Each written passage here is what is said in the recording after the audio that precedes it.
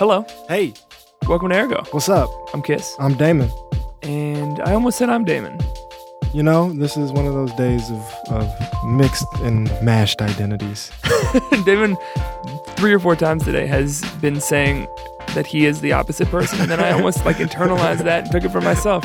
But I am and remain Kiss. And what we do here and remain doing is showcasing the folks reshaping the culture of our city for the more equitable and creative. We have a very, very special guest on today's episode, the illustrious mayoral candidate, Amara Enya.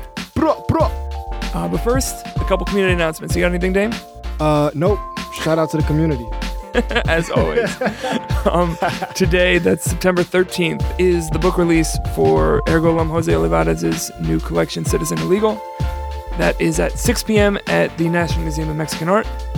Also, tonight is the first in a series of events called Salsa and Sala that they're doing at Free Street's Storyfront and Back of the Yards, where Ergo alum Ricky Gamboa's play was up. This is going to be comedy and musical performances and talks and all kinds of stuff happening between now and the end of the year. The first event is tonight, Thursday night at 7 p.m. And then on Saturday at Seat Laline Gallery in Pilsen is the next edition of the Huwazi. It's Mexican Invasion Day, which falls on Mexican Independence Day. That's going to be a great show. And then next Tuesday is the Rally to End Money Bail. They just put out a great video over at the Bond Fund, talking a little bit about Cook County and why their work is important, basically. So if you have folks who don't know what they do, share that video with them, and then get everybody out at the Thompson Center on Tuesday the 18th at 10 a.m. to end money bail. That's one. That's a good one. That was a good announcement? Yeah. Do you like how I announced it, or you like what I was announcing? I like what I second that announcement. That is something that I am for being announced. You are now on the record.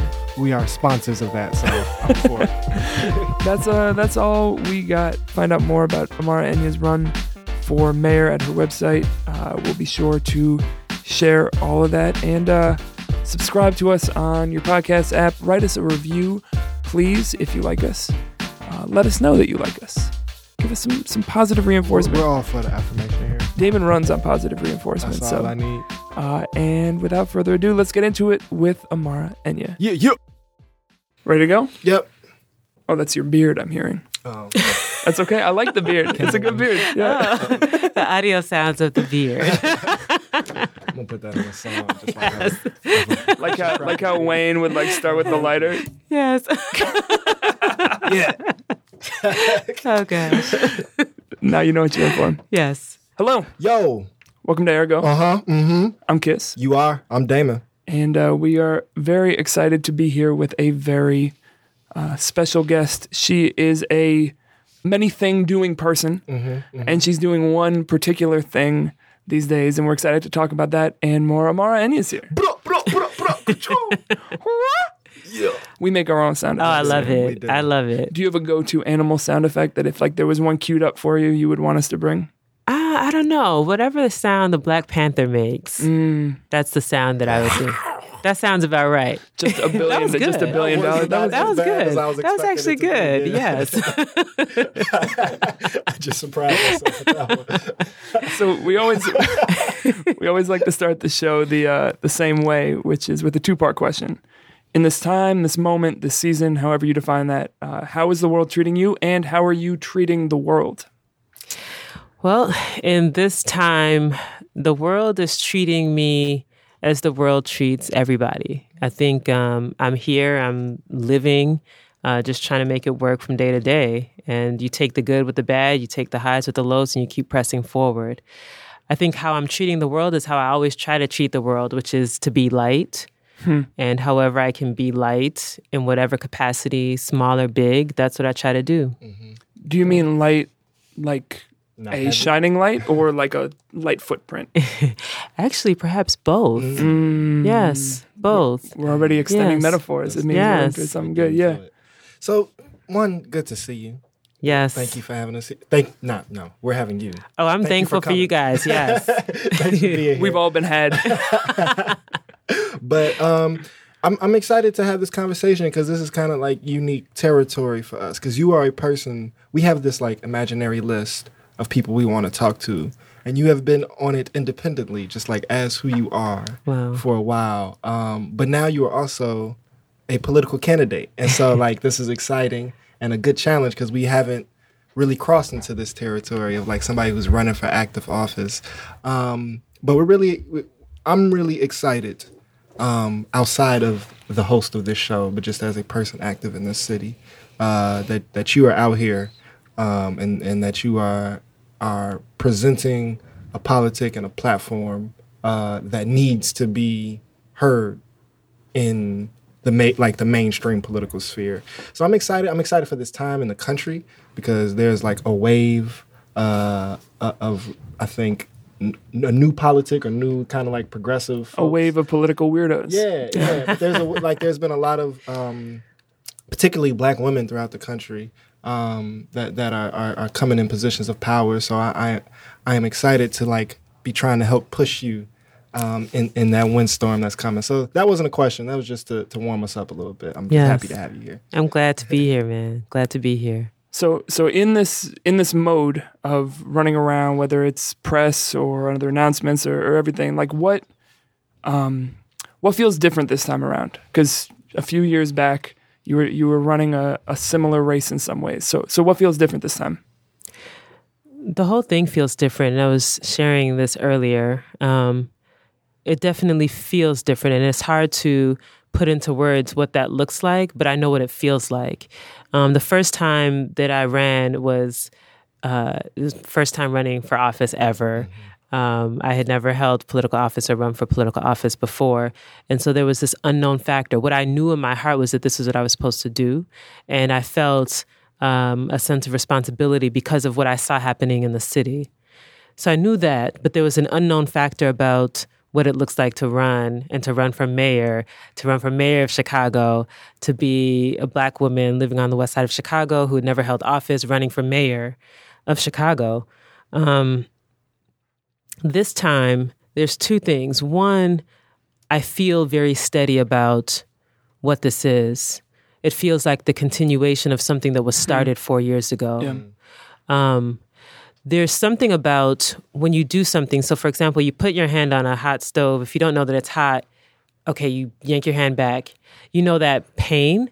So the next time, it's like you're thinking twice. Like, I'm not going to put my hand there. And so this is sort of like that. Like, I've done it and I've experienced it. And going in the second time, knowing what that first experience was like, especially knowing how challenging it was, one would think that I would be like, oh my gosh, I'm not going to touch that again. Yeah. To the rational person, right?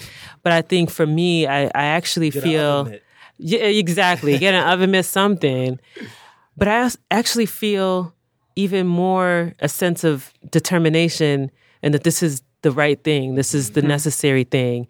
And so I feel very committed and very steady about about it this time. What are some ways that you're not touching the stove this time? Things that you did last time that you're trying to not put your fingers on? Yeah, well, there were some hard lessons learned, just some logistical, this is what's necessary in campaigning, right? So the first time we came out and, it's about money and name recognition and getting your name out there. And so there was just some infrastructure that we needed to have in place that we didn't have enough of the first time. So, for example, having enough fundraising infrastructure. Unfortunately, until we change campaign finance rules, you will always be at a disadvantage with a well-funded candidate, especially a candidate that is very tied into the corporate sector. Yeah. So we were coming in essentially starting from ground zero. And so because I was not a major public figure before, I essentially had to try to get my name out there and raise money and convince folks who 4 years ago, this whole anti-establishment sentiment was not what it was. Right. It was like, could you even challenge a sitting mayor? Like that was actually a question. So the idea of someone donating their money to this candidate who seemingly came out of nowhere and is challenging Rahm, it was a hard sell when we talk about fundraising. Yeah. And so this time around, it's learning that lesson about needing to have the kind of fundraising infrastructure. It was also about just the regular Chicago politics is a different kind of thing.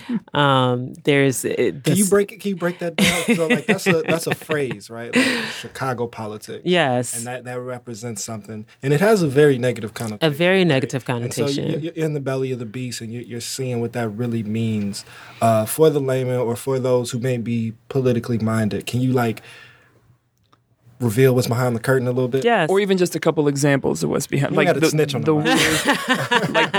weird mechanisms that you're encountering.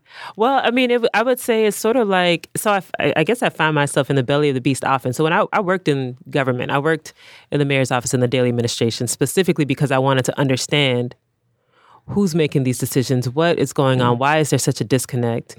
And so I saw a lot of things that were stereotypes about Chicago politics from that vantage point that actually were confirmed to me and affirmed that things needed to change.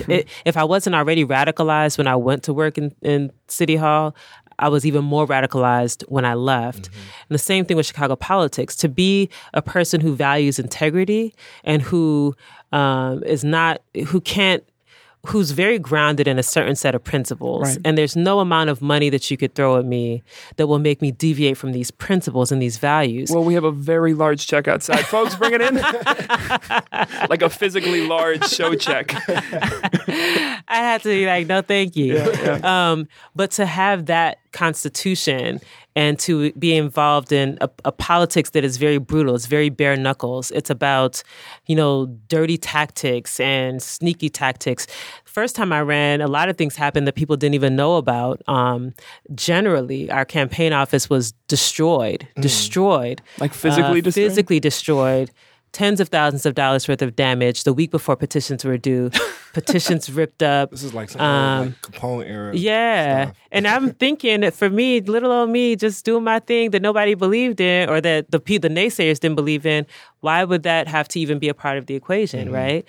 There were times when I couldn't stay in my neighborhood because of, surveillance and things that I would come across. And so there's a whole side of this that for those who would think that this is some sort of vanity thing or some sort of, I just want to get my name out there. No, there's a sacrifice that is required when you put yourself in a position to be in this kind of public space, but also not just to be public, but to challenge existing systems and to challenge them seriously. This isn't to make a point. This is actually to challenge these systems with the notion that we can actually change them into what reflects more of our values. Yeah, I think about, as now Ram announcing he's not running again, again, I'm a relative newcomer to Chicago. I've been here 4 years. But you hear stories and you hear all the myth and the legend. And I'm curious, and you also don't have to answer this, which mechanism do you think, which machine is more harmful? The old school cronyism daily machine or the corporatist neoliberal Ram machine?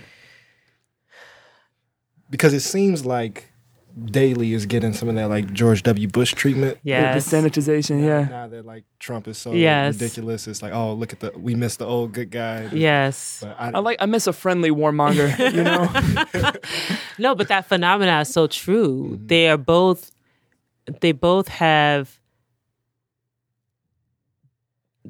are negative, just in different ways and for different times. At the time with the Daily Machine, whether father or son, it was still detrimental. Yeah. We had a brief moment in history with Harold Washington that was able to break that up a little bit. But we saw the perpetuation of all the social ills that we see now. It stems from that. What is insidious about the current corporate neoliberal agenda is, number one, now it's tied globally. So I always say Chicago is just a microcosm of a global phenomenon, a philosophy that is about the privatization of the public, the destruction of the public, whether it's public goods, public assets, or people, and this hyper-capitalism that is actually destroying communities around the world. That's what Chicago represents right now under this mayor.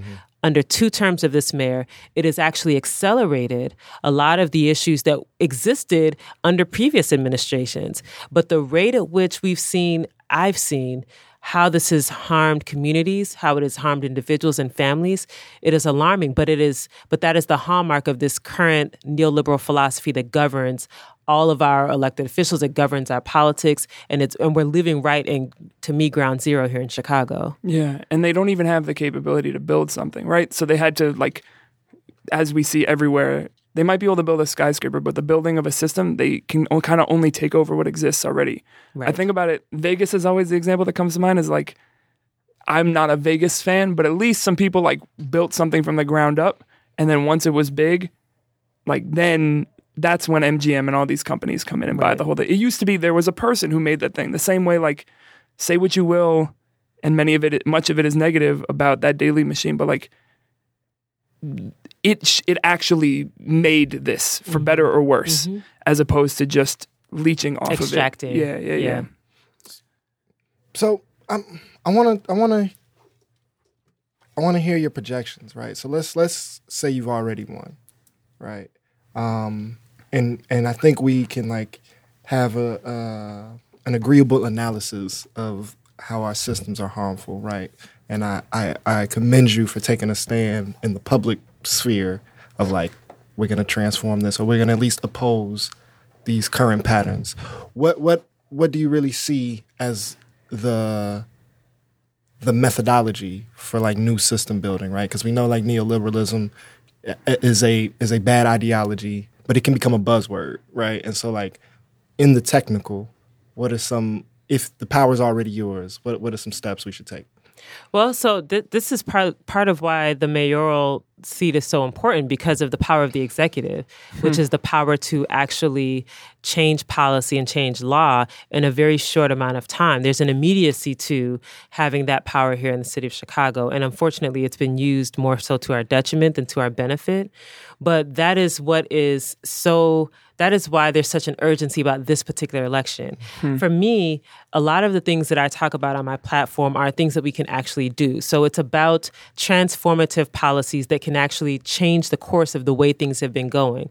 So if we look at, for example, the economy, I'm very much about empowering people to build their own wealth so they can be self-sufficient, right? And so for me, that looks at, it's about looking at generational wealth, particularly in communities that have been disinvested for decades. The loss of generational wealth, the loss of individual wealth, which equals the loss of political power, the loss of economic power, is all connected. So thinking about the current system, which is very heavy on corporations, attracting corporations here, giving them all kinds of tax breaks so we don't even benefit from their revenue. It's about how do we flip that paradigm to actually empower people to become owners in their own communities. And so cooperative economics is a huge part of my platform. It is about owning in your community, owning collectively, pooling our resources so that we actually can have a say in how our communities change, and we can build our own community and generational wealth across the city. That's something that can be done, and not to get too technical, but if we went down into the Department of Planning and Economic Development, there's the Business Affairs and Consumer Protection Department that deals with small businesses. We can actually outline policy to create what I would do, which is a seed fund to seed the startup of cooperative enterprises across the city of Chicago, to provide incentives for individuals that say, we want to start a co-op in our community. Bang, bang. Here's an incentive. Go ahead. We'll provide the technical assistance for you to do that. That can be done Boom. the next day. Boom, right? Out here. Get it. So those kinds of ideas, I'm very much about, and I work nationally on this issue of having a public bank in Chicago. When you typically think of a bank, you think of your traditional financial institutions, Wall Street banks, that are very much about allegiance to shareholders and profit. That is always their allegiance. That is always their bottom line. A public bank, the sole responsibility of a public bank is to support and grow the local economy. And so it is capitalized by tax dollars, which means tax dollars support it. And all it does is support the growth of the economy. So small business loans for the community, home loans. The city can pay for its own infrastructure projects instead of paying billions of dollars to these traditional financial institutions that will charge you hundreds of millions in fees. And then interest on... Precisely. Now we're recirculating that money back into our coffers, so we actually have revenue to do things like support economic development elsewhere, not just in the central business district, but elsewhere in the neighborhoods. We'll have revenue to cover our operational costs so that we're not borrowing money to pay for day-to-day expenses. That just that's not good fiscal practice. That can be done. We can start a public bank in Chicago by ordinance. It doesn't require 20 years. It doesn't require a massive infusion of new revenue. We can actually start that immediately. So these are the kind of transformative ideas that actually move us in the right direction, in a better direction. And that is what is required if we're going to move out of the quagmire that we have from the current administration. I have a two-part question. Thank you. You just did that. So shout out to that. So from that, right, I'm wondering if this is more of a challenge or an opportunity for you. I'm sure you're going to spin it positively. I'll be the pessimist that I am. But we're fair and balanced. Yes. The very to me, the very like straightforward models that you are proposing are unfortunately like beyond our current consciousness as a society, right? So like as opposed to I think a more traditional or more centrist politician who just has to like propagate, like you just have to say it. There's a lot of education that's required for people to even understand the problem and understand the value and the potential solution. Yes. And so is that difficult at all? Like instead of just saying like, it's like you can't just show up and say free pizza and like extra long recess. Yeah. Like you have to like really break down something that's so ingrained. To be honest, that might work. If you told every company has to provide free pizza and a recess, I think that would do Landslide victory. Landslide victory. But do you get what I'm saying? Like, I'm sure it's exciting, but is that difficult ever to like have to like be a teacher in this role? Yes, it's very much a challenge, and it's something that you have to be committed to. So I've been doing this work for years. I've been working on this public bank issue for several years, proselytizing about it. It has finally gotten onto the awareness to a certain extent where it's really catching on. But other places around the country are doing it, right? So the governor-elect of New Jersey, this was the key part of his platform, right? So they're doing it elsewhere. It's just Chicago has this ceiling because there's such a commitment to the Chicago way and doing things how they've always been done. So my orientation has always been that every skill, every gift, every talent, and the knowledge that I have is supposed to be used in service of people. That's how I was raised. That's how myself, my 5 other siblings, we were all raised with that sense. So the knowledge is not to be held in. It's supposed to be shared to empower people to make decisions for themselves, right? So one thing that I do every year, I would read every last page of the budget. It's 500 or so pages for the city of Chicago. That makes one person in the city of Chicago who reads the entire budget. I know. And I actually enjoy that, which is strange to some people. But the point is to do the analysis, and I do this every year, to be able to do a trend analysis so that we know how the money is being spent, where it's being spent. Now, after I do that, what I would do is a series of community meetings. I would, in any neighborhood, and show people in the budget, here's where the money is being spent. Here's how much is being spent on public safety. Here's how much is being allocated in community development block grants. Here's what you should be getting. Here's what you could be asking for that you're not getting because nobody's asking because no one has actually looked at the budget. Right. And the people who represent you haven't done that. So for me, I do that work for the purposes of telling other people and sharing that information with other people so that they can be empowered to understand how to advocate for themselves. I see it as a responsibility. On this cooperative piece, I've been talking about it for years. There was a time when people would, that's that chick, the communist, talking about that. Yeah. And so, but you take those hits because when you believe it, you're going to keep pushing it. And now we've reached a tipping point where it's actually on the radar. So there's the teaching component is necessary to make sure that the public has the information that they need to understand when we're proposing something for the city. Here's the mechanics of it. Here's why it makes sense. I see that as my responsibility. Anybody can come in, and many of them do, and spout off talking points, empty slogans. Now the end thing is I'm the progressive. Okay, on what? Like, what does that look like? What's your track record, right? If you haven't been committed to doing the work, then I can't imagine that you'd be committed to doing the work after you get elected. Power, Even if you wanted to, you don't even know how. Exactly. So with that teaching that you're doing, I think what I'm hearing at the core, and like even beyond, I think your campaign, I think it's national and global, the tension and the strain and the public-private dichotomy or that binary. And I think that's, even though it sounds really basic, can you just like break down what is public and what is private, and how they have been in conflict, or at least since like '79. Well, probably longer than that, but like it's been. That's when the war started. Yeah. So the public, I don't think that we talk enough about the public and what the public is. Right. To me, the public is about shared humanity. The public is that shared space, the fact that we live in relationship to each other, the fact that we occupy this geographic entity that is called Chicago, the fact that we have to live with each other and we have to find some way to make it work. So this notion of the public good, to me, is the principle that undergirds how we implement policies and who they affect. The problem with privatization is that it is extractive. It is based on this notion of a very individualistic philosophy that doesn't care that we have to make this work somehow together.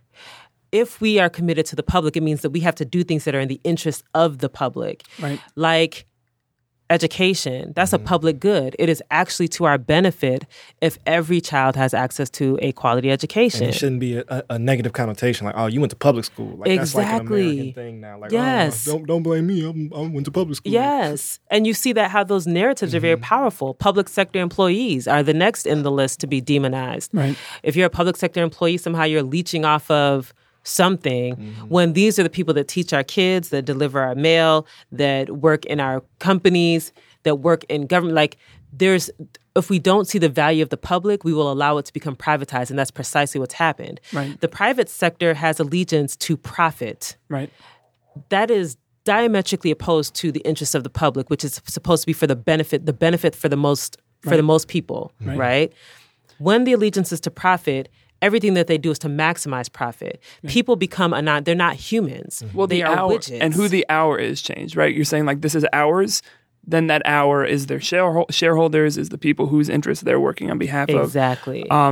So for you in this conversation, I mean, and I think that that idea of renaming who your our is something that is really important in Chicago, because even going back to an old machine that was more within the public sphere, that our was also still defined in terms of who benefited and who was being extracted from. Yes. So it's kind of that you talked about like Chicago as a microcosm, but it's also a macrocosm of what was happening, block by block, neighborhood by neighborhood, around housing and resource distribution and all that. So do you think there are lessons to be learned from the way people have fought basically like discriminatory policies on a micro level that can be applied to how we challenge privatization on a public level? I think that's why this particular electoral cycle is so important, because Chicago exports its policy around the country and around the world. Mm-hmm. So when we started privatizing assets, it was the in thing. Everyone started to copy it before we even had a full understanding of how detrimental it was. Yeah. So you sold off your parking meters, everyone else sold their parking meters. You sell your Skyway, everyone else is looking. Cities were actually looking for what they could grab to sell off to the private sector. Years later, as parking has become unaffordable, as housing has become unaffordable, as schools have now people are, and cities are still broke, right? So there was no benefit. Now everyone is throwing their hands up, wondering why we have such a fiscal crisis in so many cities. So the fact that Chicago exports whatever we do, it means that's why this is so critical. Because if we change direction and we start to actually adopt policies that put the public first and put the people first, other cities will follow. Yeah. And that's why it's the epicenter of politics and policy in the country. Yeah, I mean, it's an interesting day to be talking about that for kind of two reasons. I mean, one, it's 9/11 when we're recording, but also it's either yesterday or today is the anniversary of the coup in Chile.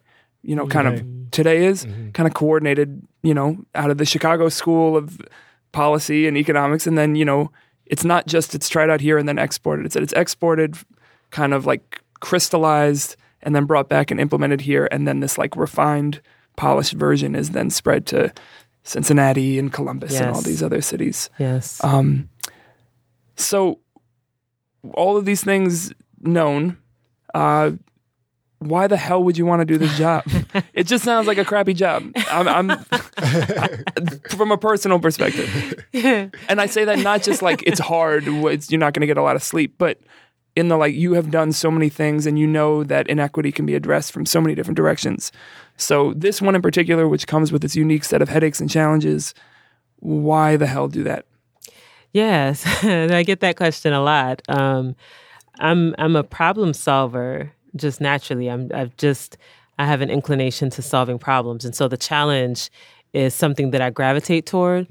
What I also recognize is that my conditioning and my background and my training is well suited for this work, even though that wasn't the intent.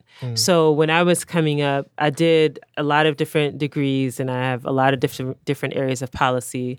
And I always got this pushback, why are you doing so many different things? Why don't you just do one thing? And I was always resistant to that. What are some of those things?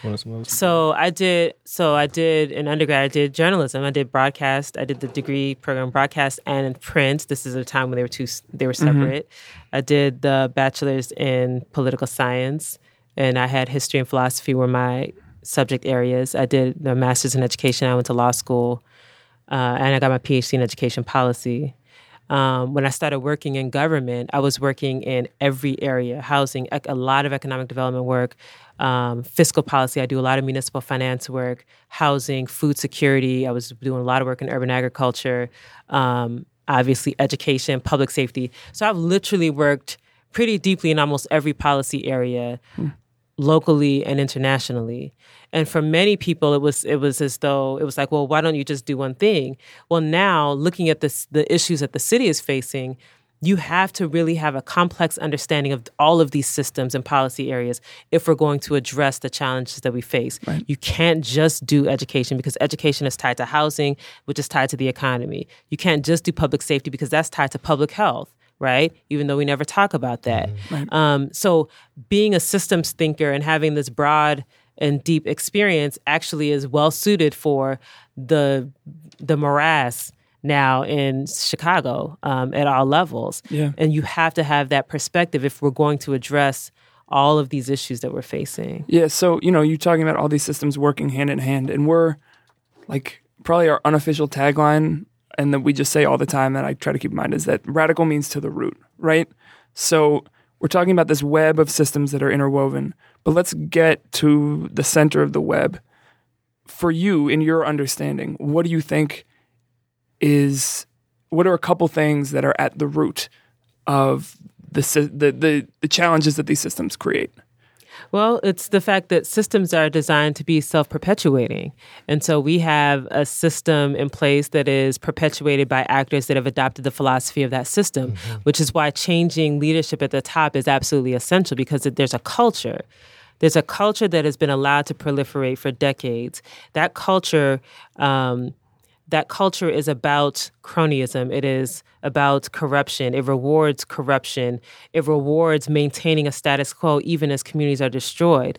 When you change the individuals that have been attracted to that culture, you can then change the system. So if we have leadership that actually reflects the values that we talk about, equity, justice, the human potential, and the right that we have to imagine and create our own realities, if you have that kind of leadership, it creates a culture that then attracts its like. The problem in Chicago with the so-called Chicago Way is that we have a culture that prioritizes corruption and all these other negative things, and you attract individuals who are okay with that. Yeah. So at every level, whether it's your mayor, your alderman, and whomever else, they have to adopt some of that culture in order to stay within that system, which is why having individuals who've gone through that system, you will not have the kind of change that needs to happen, because if they've gone through that system, they've adopted some of the philosophy. And if they adopted the philosophy, they will perpetuate that in real terms in ways that will affect us. So if anything is to change, it requires a change in the people who are in those positions, because it needs a change of philosophy to then change the culture. That is what will transform the city. Nothing less will do. My dad always told me, he always used to tell me, and he was involved in the civil war in Nigeria, against Nigeria, the Biafra War. And it was because of this genocide that was taking place and all this stuff happening in Nigeria at the time. And he always said, revolutions never happen from within the status quo. Anything that is part of the status quo, it by its very nature will not revolutionize anything or change anything, because it's designed to perpetuate itself. How do you think they got the quo? They had the status. You got to hit the quo. Hit that quo. Sounds like a new dance move. Hit the quo. That's dope. But that's real.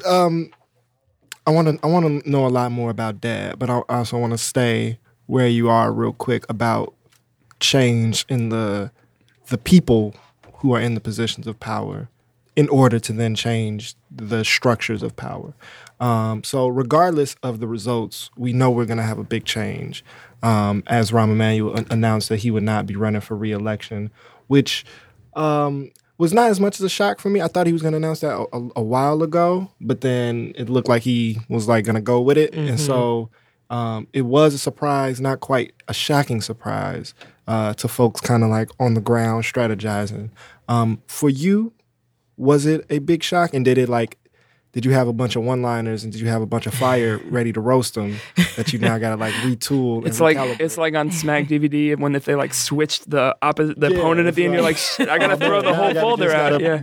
Battle 10 random dudes instead of the guy. I researched his mom. I know about his brother. I know he went to Cranbrook. I don't know where they went to high school at all. I got no punchlines for these kids. What's up?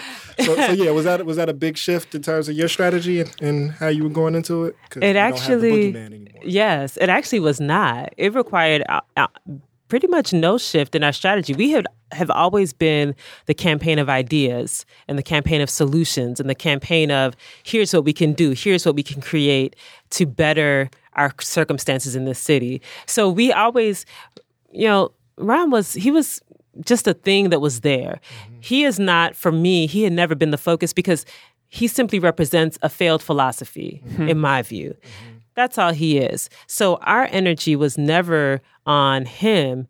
It was on the next. And our campaign has always represented the next, the future, what we can do, the possibilities, the optimism, the commitment to doing the work to build the kind of city that we want and that we deserve. So when he announced that he wasn't running, I just said, I wish he'd said that 4 years ago when instead of giving us another, 4 more years of mess that we have to clean up. But it didn't change our strategy very much because we were always about ideas and solutions and the vision. We always centered people.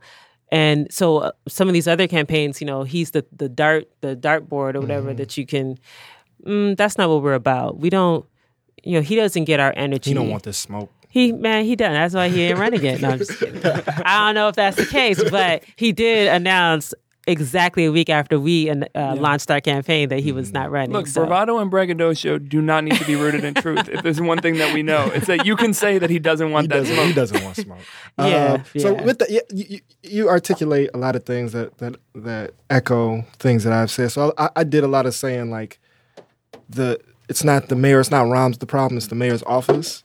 And so, I'm interested in hearing like how even that executive position can be reshaped. But I think even before that, something that we need to talk a lot about in this mayoral race is city council and the alder persons of the city, because they're really the alder goofies of the city. They're really the lifeblood and the generals of the corruption and of the complacency and of the conservatism and of the upholding of the status quo. So how do you even, again, we're projecting victory. Mm-hmm. It's funny because that's the biggest fight, but it's almost like putting the big fight in the first round and then you got 13 rounds of folks to go. Right. So what is your position or approach to our city's design around wards and the fact that the Black Caucus self-identifies as gangsters, self-identifies, as they're on, as the lead one is on his way to prison. Yeah, literally, you're about to go to jail and you're joking about being a political gangster. Right. It's never a dull moment. I guess I can say that. Never a dull moment. This, in addition to the mayoral seat, it's city council. It has to be whole scale from top to bottom. The city of Chicago is supposed to be a strong council, weak mayor system. It has not been that since the brief time when Harold Washington, all of a sudden the council had all this backbone to resist everything that Harold Washington wanted to do. If we have a strong city council, they're tasked with representing their constituents. So what happens is far too many aldermen represent the interests of the mayor to their constituents, when in fact they're supposed to represent the interests of their constituents to the mayor and to the mayor's office. So for me, one of the biggest tests for whether an alderman is going to be quality is whether they have any kind of commitment to building independent power in their ward. If you have no interest in building independent power in your ward, whether it's an IPO or a neighborhood organization. What's an IPO, just so people know? An IPO is an independent political organization. By people, I mean me. Thank you. Yeah, so it's an independent political organization, an entity essentially that can hold your alderman accountable. If you don't have any interest in building independent and building civically engaged constituents, then I already know you're not about anything. Because if you do that right, you don't have to be beholden to the mayor or to anyone, because they will give you cover. The people that in your neighborhood in your ward will give you cover when it comes to tough decisions that need to be made. Right now, what we have is they have not built any of that. So they're beholden to the mayor or whomever is funding their campaigns. And so when it comes to hard votes that might be not in their good interest, they end up going with those votes, such as a cop academy on the west side being touted as economic development. And if you went, I was at the city council meeting where they were standing up and vouching for this. We need jobs. No, that's not the way that you do it. And in no other community would a cop academy be seen as economic development. And that's in your backyard, right? It's right in my backyard. So what are you, I mean, we've done some coverage and conversations around the campaign and all that, but let's go kind of a little bit of a zoom back on it. In, West Garfield Park, and we could even say Garfield Park as a whole, what are a couple of spaces, if we know that a cop academy isn't what is needed, what are a couple of spaces, whether it's corners, buildings, ideas in that neighborhood that you look at that feel like they have potential to you? Oh, man. Madison, between Hamlin and all the way west. Mm-hmm. What about it? The fact that it looks the same as it did in 1968 is a problem. There was a time when people would take their kids to the doctor there, you do your shopping there, you get your shoes shined there, you get a meal there. And what happened to the shoe shine industry? Man, that is an American tragedy right there. Now there's something to blame Nike for. The sneakers. Although I do have to give a shout out to Shine King over on Central in Austin. Oh, they sponsor us too. No, I'm kidding. Oh, I was going to say, for real? I'm just out Mr. Cole? I'm just out here with Dole shoes. No, but there was a time where it had that feel like you went with your family, you went on a Saturday, you went shopping, and the lack of investment on that corridor is evident. Since the riots in 68, there's not been significant investment on that corridor. Chicago Avenue, the same thing, heading west from Cicero West, you could go from Pulaski all the way west, Chicago Avenue. Look at the density and the number of businesses on our commercial corridors. You can see the disinvestment. Part of that is actually, it's exacerbated by the population decline. Right. 250,000 fewer Black folks in the city. There are ramifications to that. Yeah. Fewer people to be walking on the streets to shop at the local businesses, right? So there's an exponential effect to the disinvestment in communities. For me, investment looks like identifying those corridors. I mean, we have some of the best infrastructure on the west side. Right. Some of the best housing stock, rivaling that in Oak Park, because I could put Austin next to Oak Park any day. Beautiful. And we still come out on top. East and West Garfield Park, the Greystones, unlike anything in the city. Beautiful. We have major commercial corridors. We have access to the expressway. We have Garfield Park, Columbus Park, one of the most beautiful in the city, hands down. All of that exists. The value is there. The question is always, are the people that are there valued? Right. And when the people aren't valued, that's when we see disinvestment. So that was going to bring me to my next impossible question, which is what are some ideas for how to enhance and build that development in a way that is not just for people who look like me showing up?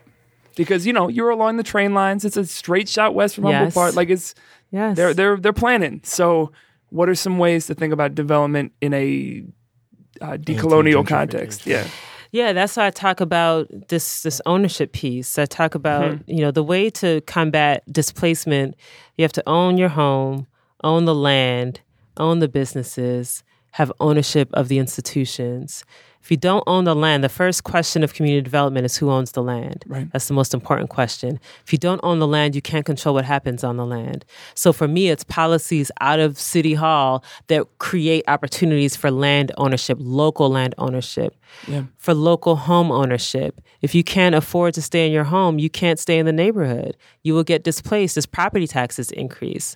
To be able to own businesses. I talk about co-ops because if we own businesses, we're vested in them. Right. Now you have a stake in the community and you're actually building wealth, generational wealth, so that you can stay there even as the community changes. The city has to be committed to creating an economy that's inclusive where everyone can get access to jobs that can pay individual and family sustaining wages. If I can't make enough money to live, then I can't afford to stay in the neighborhood as it changes, as things get more expensive. So for me, that goes beyond the $15 an hour minimum wage. Everybody's underpaid. Professors are underpaid. The nurses are underpaid. Teachers are underpaid. Aldermen are no, I'm kidding. Well, they're not underpaid. But everybody else, they're underpaid. Either underpaid or you're stealing. Well, in Chicago, that's yes. So we have to get people to a place where they can afford to stay in their homes, even as the property taxes and the cost of living is increasing. If we don't focus on that, what you'll see happen is things will be improving, property values will increase, and then wealthier populations that have more disposable income will begin to move in, and everyone who can't afford will get pushed out. Yeah, I mean, this was when I asked the to the root question before. This is actually how I often answer that is just about who is willing to live next to whom. And like that is specifically, all over the place, but specifically in Chicago when it comes, like you can kind of trace almost every policy back to homeownership and housing segregation. Mm-hmm. And that is something that those are some old rules. Yeah. Segregation makes it easy to devalue people. Mm-hmm. Essentially, that's what it does. You get everyone that's not valuable, keep them in a particular place. Mm-hmm. Then it's very easy to divert resources over here to the more valued. Right. And then, while ignoring the less valued. It's not going to accidentally make it to the unvalued person. Exactly. They're not going to stumble across it. Yeah. Yes. So, to sum up, right, like on the platform side, like I hear at basic, just like a real investment into the public, into collectivity, right? So a public bank, which I would love to break down more, but people should just Google that. Yes. The co-ops and I think grants for that obviously boost in investment into education, right? So that those are like the jewels I'm hearing in your crown. But I do want to get past your platform before we got to get out of here and get into you and your background a lot. So I've heard you mention your upbringing or your conditioning in like 2 or 3 glimpses. Yeah. And you started to tell us a very interesting story about dad. So just like, let's just break down mom and dad a little bit and young Amara in these streets. Out in these streets, man. So I guess my parents are, they came to this country. So I guess I'm part of a legacy of activism. My great-grandmother was the woman who started what is called the Women's War in Nigeria, what is now Nigeria, in 1929. She started organizing in her village. In the marketplace? Yes. It was an uprising against the British Empire because they were coming into villages trying to tax the people who lived there. This is part of the colonial empire. And so they came to the village, Oloko, which is my dad's village. They came there and she refused to pay the tax. And she said, this is not a just tax. You can't do this. She started organizing women in the village and then in the next village and then in the next village. And it was thousands of women that they had organized against the British. It was the first insurrection of its kind. And this is back in 1929 that she was doing this. Shout out to great grandma. Man. That's our first great grandma shout out. Usually we get like a shout out to moms.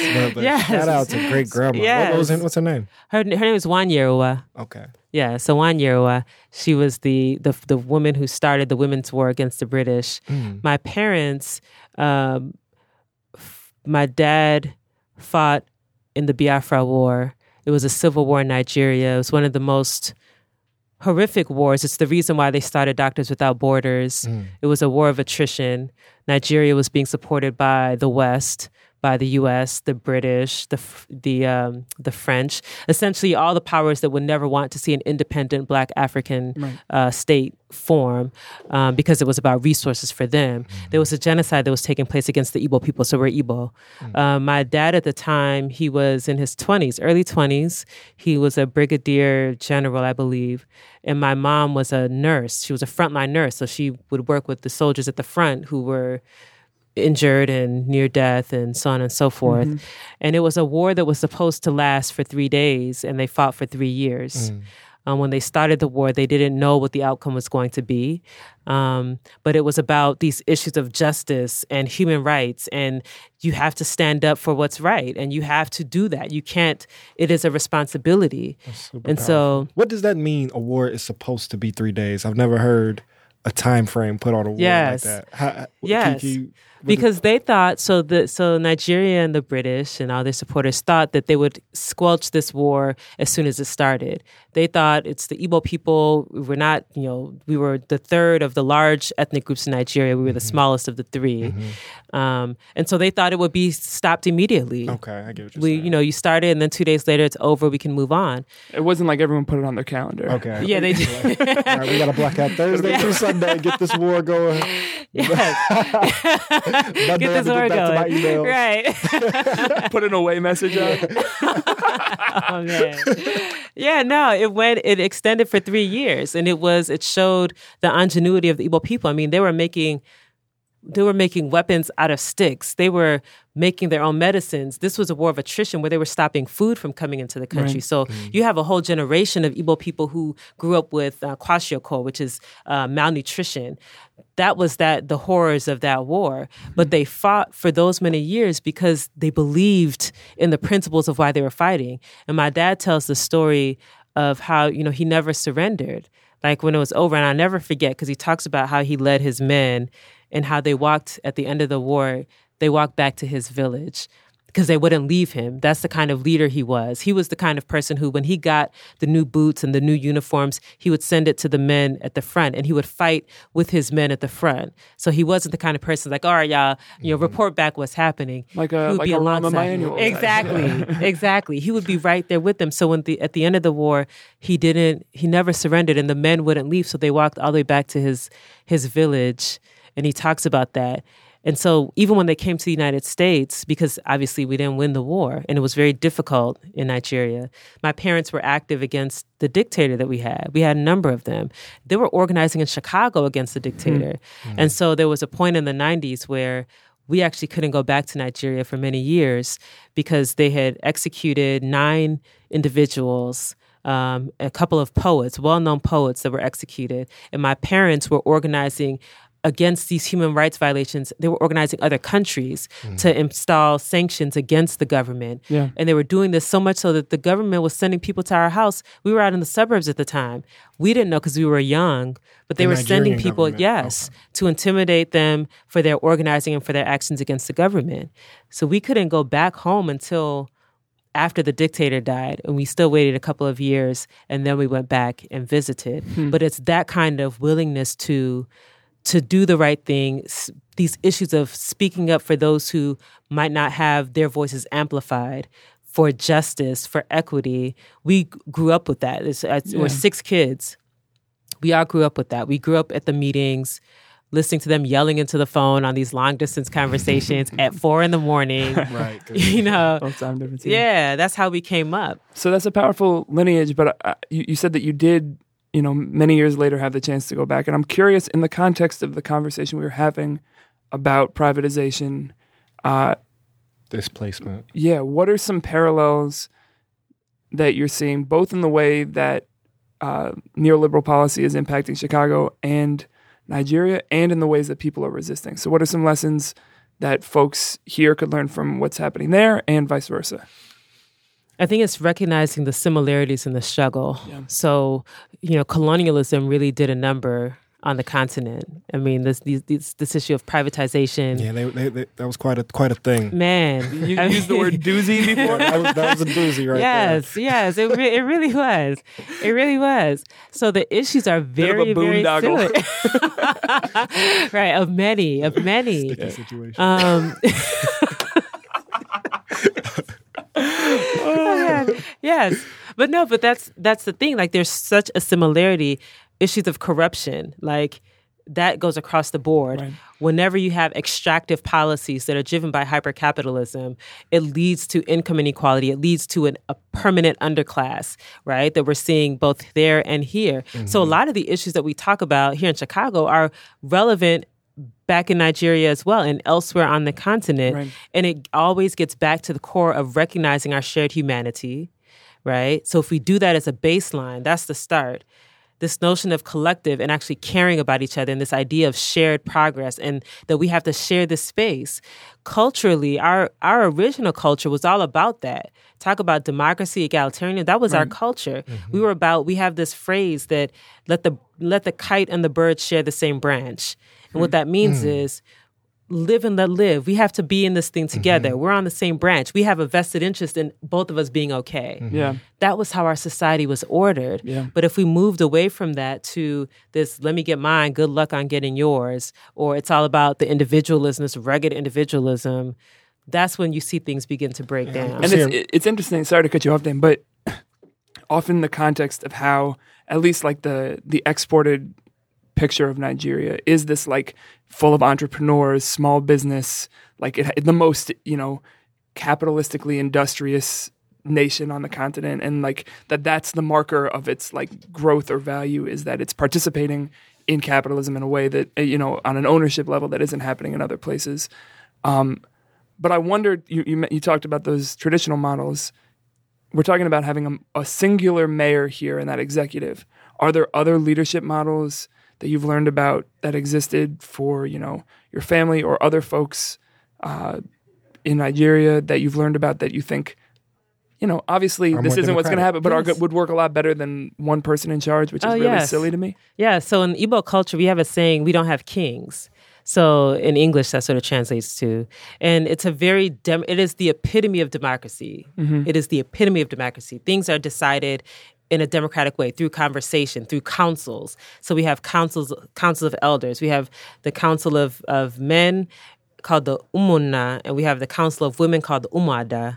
And when the men can't figure out what to do, they come to the women and take counsel from each other. So there's a balance. So a method of leadership that is where people are empowered, where there's no one person at the top making all the decisions. Yeah. That to me is actually what real democracy is about. And even in the way our societies were ordered, if you think about free market economies, we had the original, go to any marketplace on the continent. That's a free market economy. Yeah. It's a barter, real free it's market, trade, yes.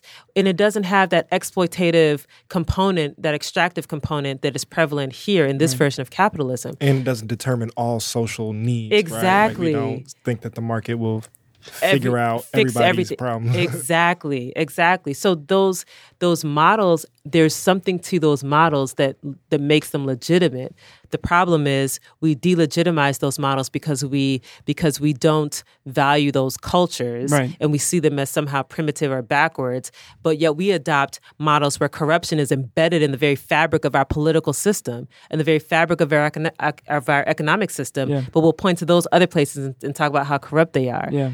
Come to Chicago. Yeah, exactly. I see real parallel between like a, imperialist Western supported dictator and like the Black Caucus, right? Like it is yes. It's pretty much the same exact dynamic. Yes. Like it's the same thing. Mm-hmm. That's deep.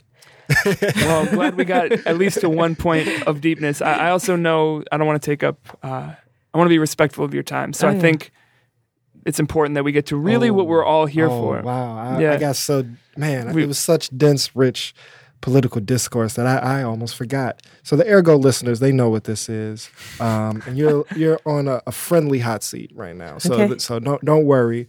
But the suspense is intentional. It's a game that we like to play to end all of our conversations. We're talking about public investment. We're talking about anti-colonial lineages, and that's all very valuable. But this right here is the cornerstone of our work. Okay. This is what we do. And it's all about accountability. There is a sect of the world that, at least in my 25 years on this planet, has run amok. And we shall stand for it no longer here at Ergo Radio. Not on my watch. Not on our watch. And those people are R&B singers. So every week we invite our guests to start beef with an R&B singer. And why? Now we have Mayoral Kennedy 2019 edition, Amara Enya, beef with an R&B singer from any era. So that means from Motown on down, beef with an R&B singer. And why? Beef with an R&B singer. Does it have to be like a negative beef? It does not have to. It can be from a place of love. It can be. We encourage antagonistic beef, but you can have a loving call-in beef. Yeah. You can call in instead of call Just out. so goddamn healing over here. You're not even willing. Fine. Oh, man. This interview's over.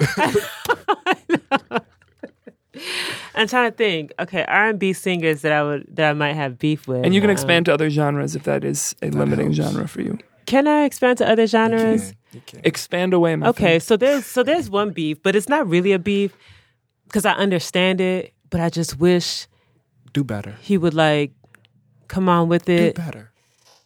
Jay Electronica, man. Oh. Jay, I need something from Jay. Okay. I've had Better in Tune with the Infinite on repeat.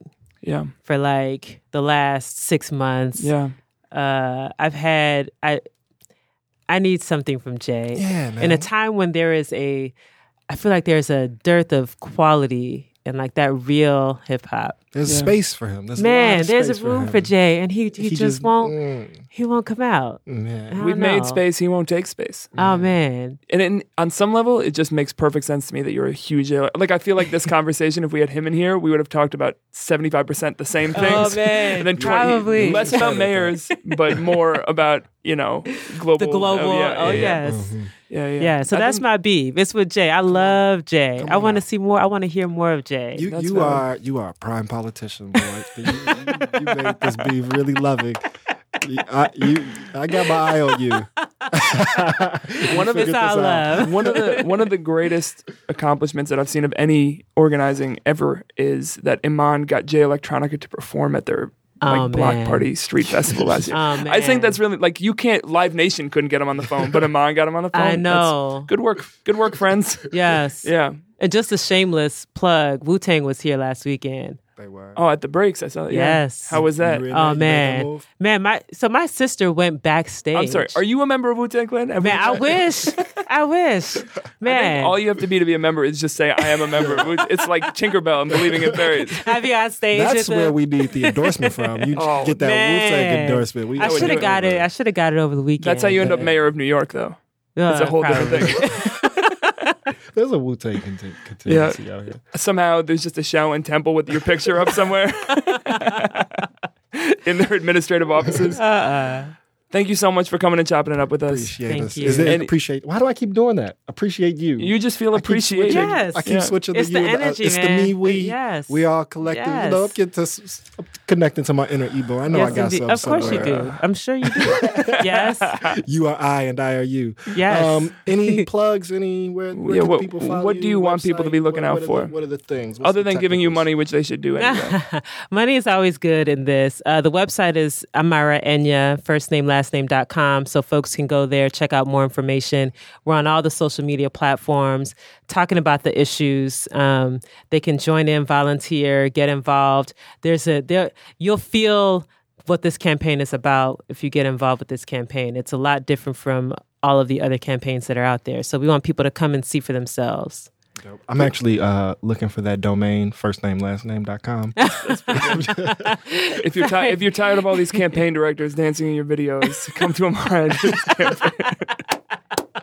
Thank you so much for being here and chopping it up with us. Thank you. And we'll be back next week with another conversation showcasing and celebrating Chicagoans reshaping our culture. Much love to the people. Peace.